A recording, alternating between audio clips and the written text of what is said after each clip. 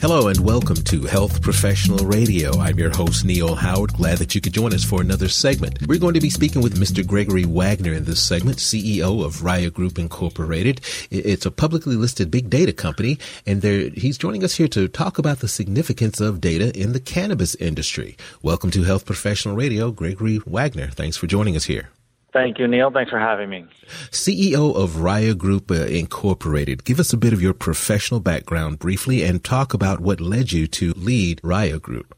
Sure, absolutely. I'm a former financial services executive. I spent 2 decades on Wall Street running front office businesses in both the United States and in the United Kingdom. I have an economics degree, an MBA in finance, and I am certified in innovation and strategy from Harvard University. I was recruited in 2019 to lead RYAH Group as it was moving toward a listing on a publicly listed exchange. We're starting with the CSE, the Canadian Securities Exchange. And I was also hired to help chaperone the company through the launch of its IoT products and platform, which is the RYAH brand. So what type of impact, obviously a huge impact, has this COVID-19 pandemic had on your operations and the digital health industry as a whole?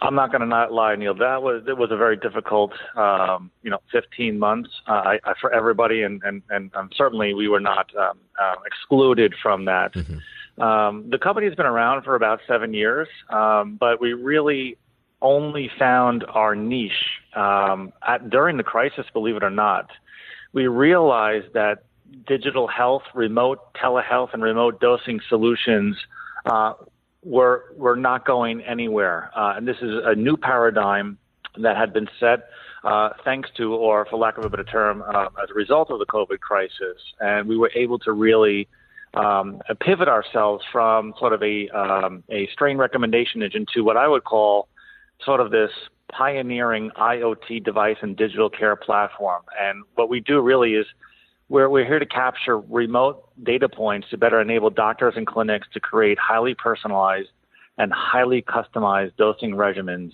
in plant-based medicine.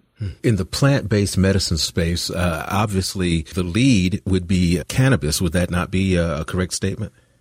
That's correct. And to be perfectly honest with you, our clients do use our products for cannabis. Now, remember, we do not touch any medicine. Mm-hmm. We provide devices and data analytics. And we partner with licensed medical handlers who can handle medicine, fill our cartridges with medicine, and distribute to their patient network. However, I do say plant-based medicine because we are, frankly, not married to cannabis. Mm-hmm. Of course, it's a popular use for therapeutic use, especially for our smart inhaler, but we're becoming agnostic, Neil, to the type of delivery mechanism, whether it's inhalation or transdermal, topical, or tincture. Mm-hmm. And we're becoming agnostic to the type of medicine. So nutraceuticals, plant-based medicine, and other types of formulations we're experimenting with to really become truly a med tech story. Now, I understand that you said you're not married to cannabis, but have you seen that there's been an increase in demand for plant-based medicines or an increased adoption of dose control technology overall? Yeah, absolutely. I mean, it's no secret that, and the reason why I'm here, frankly, there's more Americans died last year over the last 14 months from overdosing from complex opioid drugs than all the Americans that died in the Vietnam War combined. So we have a cultural shift here in North America, and globally, if you look at Western Europe, they're way ahead of us already in terms of administration of medical cannabis. We also have a regulatory adoption moving toward that same cultural adoption. You see the change in administration that has been seems to be more conducive and receptive to plant-based medicine therapies over opioids. However, the challenge is really to get doctors to have that comfort level to administer, cannabis on a wide scale as a supplement or replacement for opioids, and we're not quite there yet.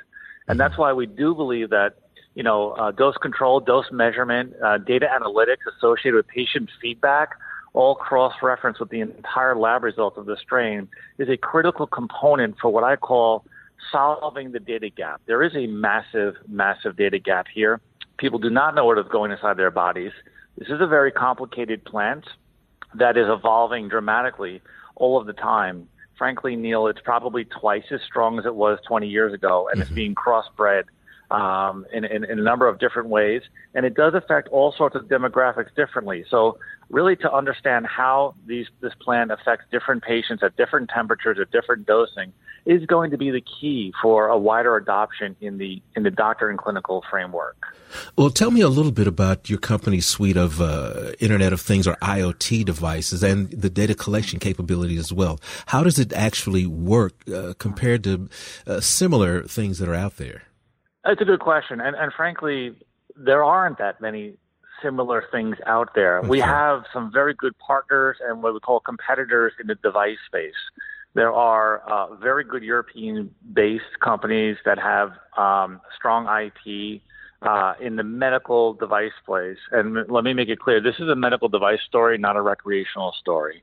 And then we also have a good set of peers or competitors in the data analytics space. But to be perfectly honest with you, Neil, there is nobody that does both like that, like we do. We have captive patient dosing data, and we provide real-time data analytics to doctors and clinics who prescribe or recommend cannabis. We use QR code technology that downloads the entire lab results of the strain to do two things. Number one, prevent illicit product from ever going inside our devices. Without a QR code, the mobile applications will not turn on the device. So it's truly IoT. And number two, the doctors can actually look at all sorts of unusual and rare data analytics, such as what was the difference between the dosing date and the harvest date of the plant? Did it affect that demographic differently? And when you start to unpack all of that data, doctors can make much more clear, customized dosing regimens, and hopefully regulators can make more informed regulatory decisions around the adoption of plant-based medicine worldwide. You recently announced the initial shipment of the RYAH Smart Dry Herb Inhaler in a pilot study. Can you talk about this study briefly? And I do believe it's going to be conducted in the UK? That's correct. So right out of the gate, when I first came to the company toward the end of 2019, when one of our products went commercial, we were selected to be part of the world's largest clinical trial, as far as we know, the world's largest clinical trial, a clinical study ever to be conducted in cannabis. It's at least 50,000 patients large, and it is out of the UK. You're correct, Neil. And the goal is to study the efficacy of chronic pain on a single strain of cannabis. We were selected because we were able to create a customized, dedicated mobile application just for this trial on the App Store and Google Play.